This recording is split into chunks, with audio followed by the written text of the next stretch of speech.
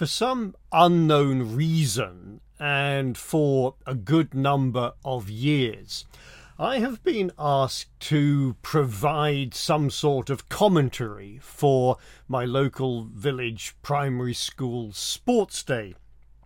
So after a break of a couple of years due to government restrictions, I was back again in my usual place a few days ago, trying to make sense of what was going on, and at the same time keeping the enthusiastic crowd of parents informed of what I thought was happening. Well, apart from the occasional interjection of how things used to be back in the day when we used proper sacks in the sack race and real eggs in the egg and spoon race, along with mention of things such as an alleged case of the use of chewing gum before the days of blue tack to assist in this event. Well, apart from all of that, I see my job as also being to encourage those who might be slightly less gifted in the sporting department to keep going even when everyone else has finished, whilst reminding all that it's not all about coming first or second or third, but it's all about taking part, having fun, and most importantly, finishing the race. Well, with only one exception, when one child fell somewhat painfully at the first metaphoric hurdle during a sprint, and all did indeed finish the course. One or two might have finished in a more or less dramatic fashion, but all got over the finishing line one way or another. And that's what really matters in life, that we keep going and we don't give up. You know, even if we might trip up or drop the occasional wooden egg along the way, we pick it or ourselves back up and we keep going. We can't all be the best. We can't all finish first, but we can all finish the course. Well, I suspect that I may not be alone in having started certain tasks but never quite getting around to finishing them. I wouldn't be terribly surprised if some of us, might have some sort of unfinished project hiding somewhere around the house or in the workshop or somewhere or other. I don't know, maybe a book you're writing that's still missing the final chapter, or a yet-to-be-assembled birdhouse under the workbench, or even a half-finished set of knitted egg cozies. Well, I know that it can often be something of a challenge to begin a new project or activity, or whatever it might be, but it can sometimes be an even greater challenge to keep going and to see it through to the end. And that seems to be particularly true when we run into difficulties or something seemingly more urgent demands our attention, and, well, then we never quite get back to doing whatever it was that we were doing before. And maybe some things are just not worth finishing, or whatever has taken us away is a far more worthy pursuit and a better use of our time. I mean, it's not necessarily worth completing a task just for the sake of it, is it? I mean, if it simply isn't worth completing, life's too short to spend it on things just for the sake of it. Sometimes reading the first chapter of a book is enough to convince you that the rest of it really won't be worthwhile reading, or watching the opening, minutes of a film, is enough to know that you should turn over or turn off altogether. But there are some things in life which are worth pursuing with every ounce of effort we possess, and there's nothing more worthy than the journey upon which we embark when we begin to walk with God. I mean, that is quite simply worth giving up all other pursuits to pursue.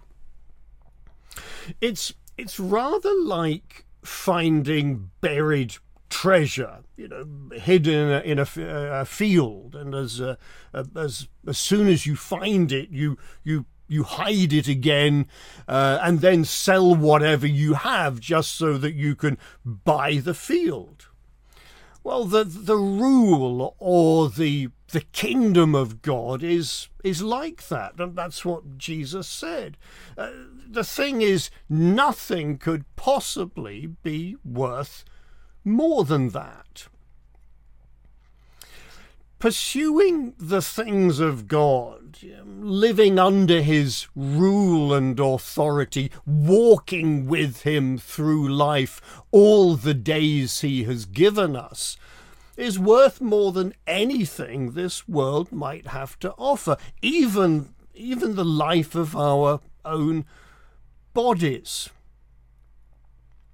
On a number of occasions in Scripture, our walk with God in Christ is spoken of as running in a race. It's spoken of in other ways too, but the race analogy, I think, can be really rather useful. And when we think of a race, we're to think of something challenging, something which is not necessarily easily accomplished. You were running well, Paul wrote to believers in what was known as Galatia. But then he adds, who hindered you from obeying the truth? Something or someone was getting in their way and was leading them astray. It's as if they'd allowed an intruder onto the track, causing them to be diverted off course.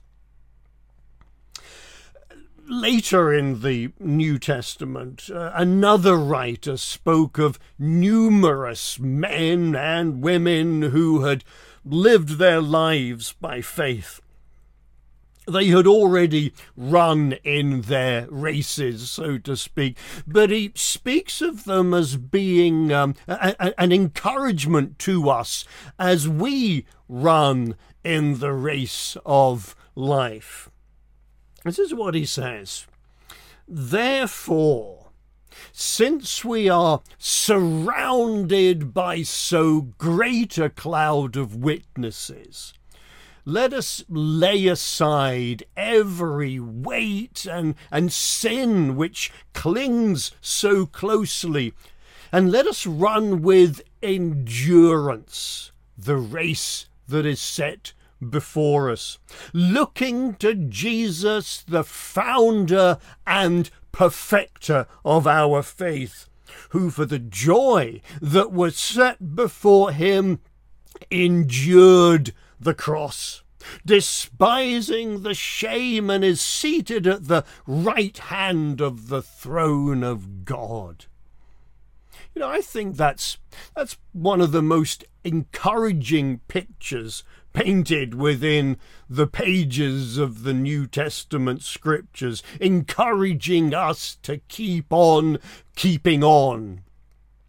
It's as if we're being taken into an arena in which we are to run in a race. All around us, maybe as if they were spectators in the crowd, there are those who witness to the possibilities of living life by faith. They let us know by their presence, by the records of their life, that it can be done. And I think we should find that a great comfort. But then the writer urges us to get rid of everything that might weigh us down and everything that might trip us up as we race around the track. As I watched the children the other day competing in their sack races, I remember doing the same when I was considerably younger than I am today. Of course, back then we used proper potato sacks, but the principle was really just the same. Whenever we try to live our lives weighed down with the things of this world and keeping hold of those habits and behaviors which get between us and God, whenever we try to do that, well, it's like trying to run in a race with our legs in a sack. I mean, it's jolly difficult.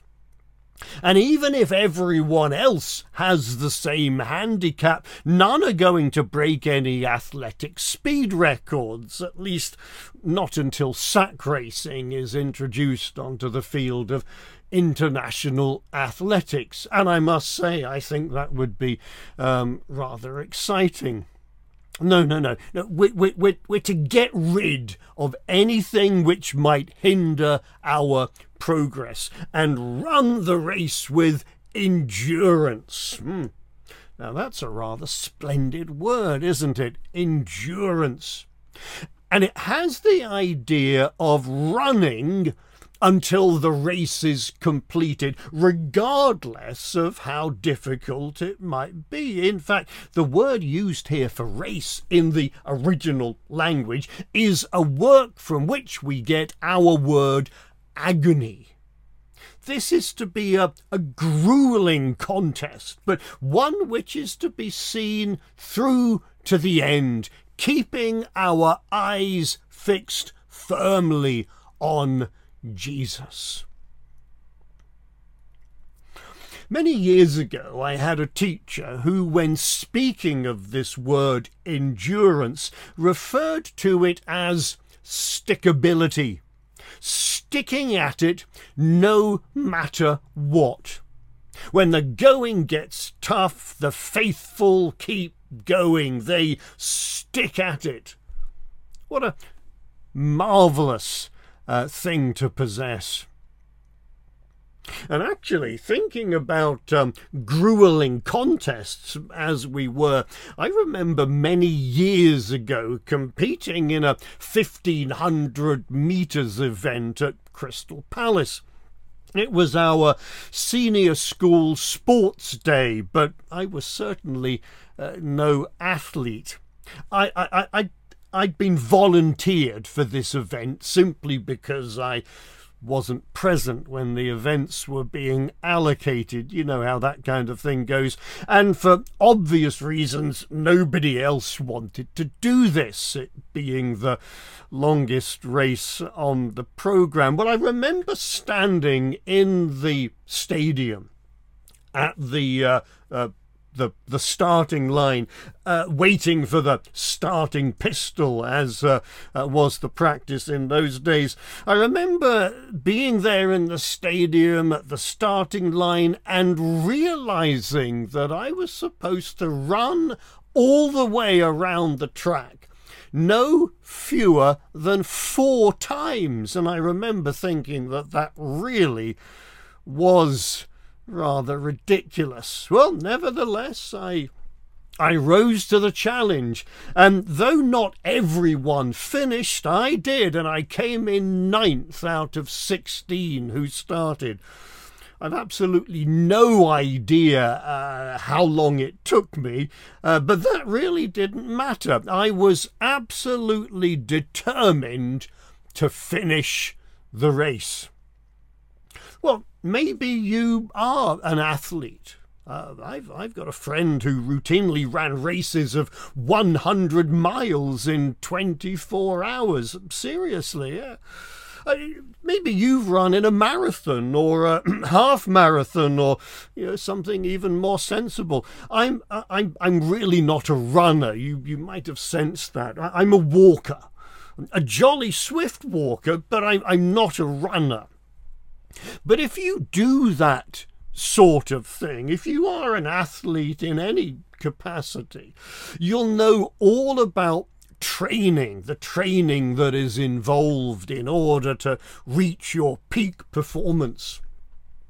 You'll know all about keeping up your distances when training, eating the right food and the right amount of it, pacing yourselves, and all of those kinds of things.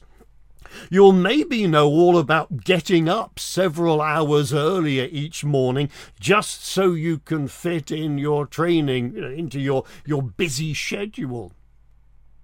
I do know that whenever we watch athletes running or competing in some way in some major sporting event, I do know that what we see is nothing compared with the years of training that have gone into their preparation.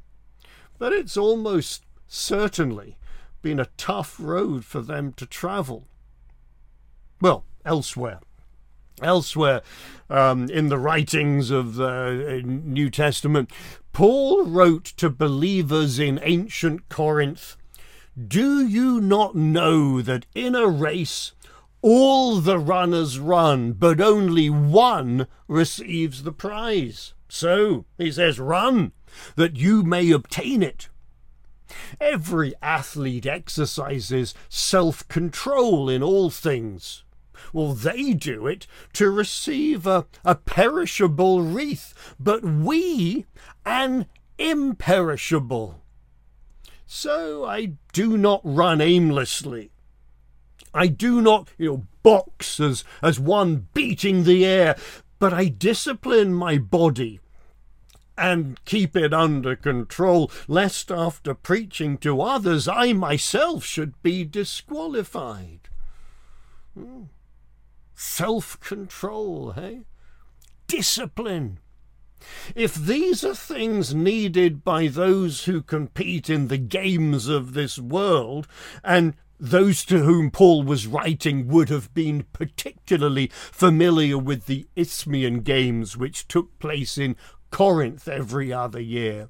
Well, if self-control and discipline are required by those who compete in the games of this world, how much more should our lives be disciplined and self-controlled, knowing that we are embarked upon a far grander race? Much of the world in general knows little of such things. At least that's my general observation. For many, life is more haphazard and chaotic than it is self-controlled and disciplined. But for the follower of Jesus, things are to be different. As followers, we are disciples of Jesus, and by definition, a disciple is one who lives according to the discipline of his or her teacher. And the implications of this are really, truly immense. Just like the athlete preparing to compete in the games, we cannot afford to live a life of luxury, but we must learn to deny ourselves. We cannot simply live in any way we please, but we must live according to the teachings of Jesus. Our lives need to be structured and relatively orderly. Not that we need to live by a rigid schedule as if we were part of some monastic community. But we should set aside time for thinking about the Word of God, speaking with our Heavenly Father, and learning to experience what it means to walk with him day by day. Life was never meant to be free of pain. And those who train to compete in the games, to run in the race, they'll tell you that there is no gain without pain. But when it comes to the things of heaven, oh, how glorious is that gain. So Paul would later write, near to the end of his life on earth, he said, I have fought the good fight. I have finished the race. I have kept the faith. Henceforth there is laid up for me the crown of righteousness, which the Lord, the righteous judge, will award to me on that day, and not only to me, but also to all who have loved his appearing. And do we not all love his appearing?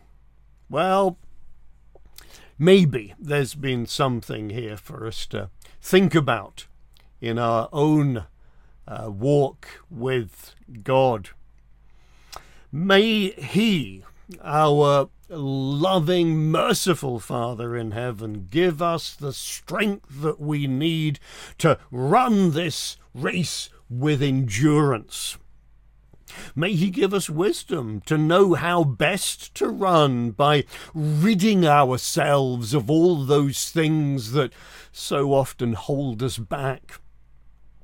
May he give us courage to live disciplined lives of self-control, that we might run with determination and purpose all the way to the end. And may he bless us abundantly, so that we might truly be a blessing to those around us.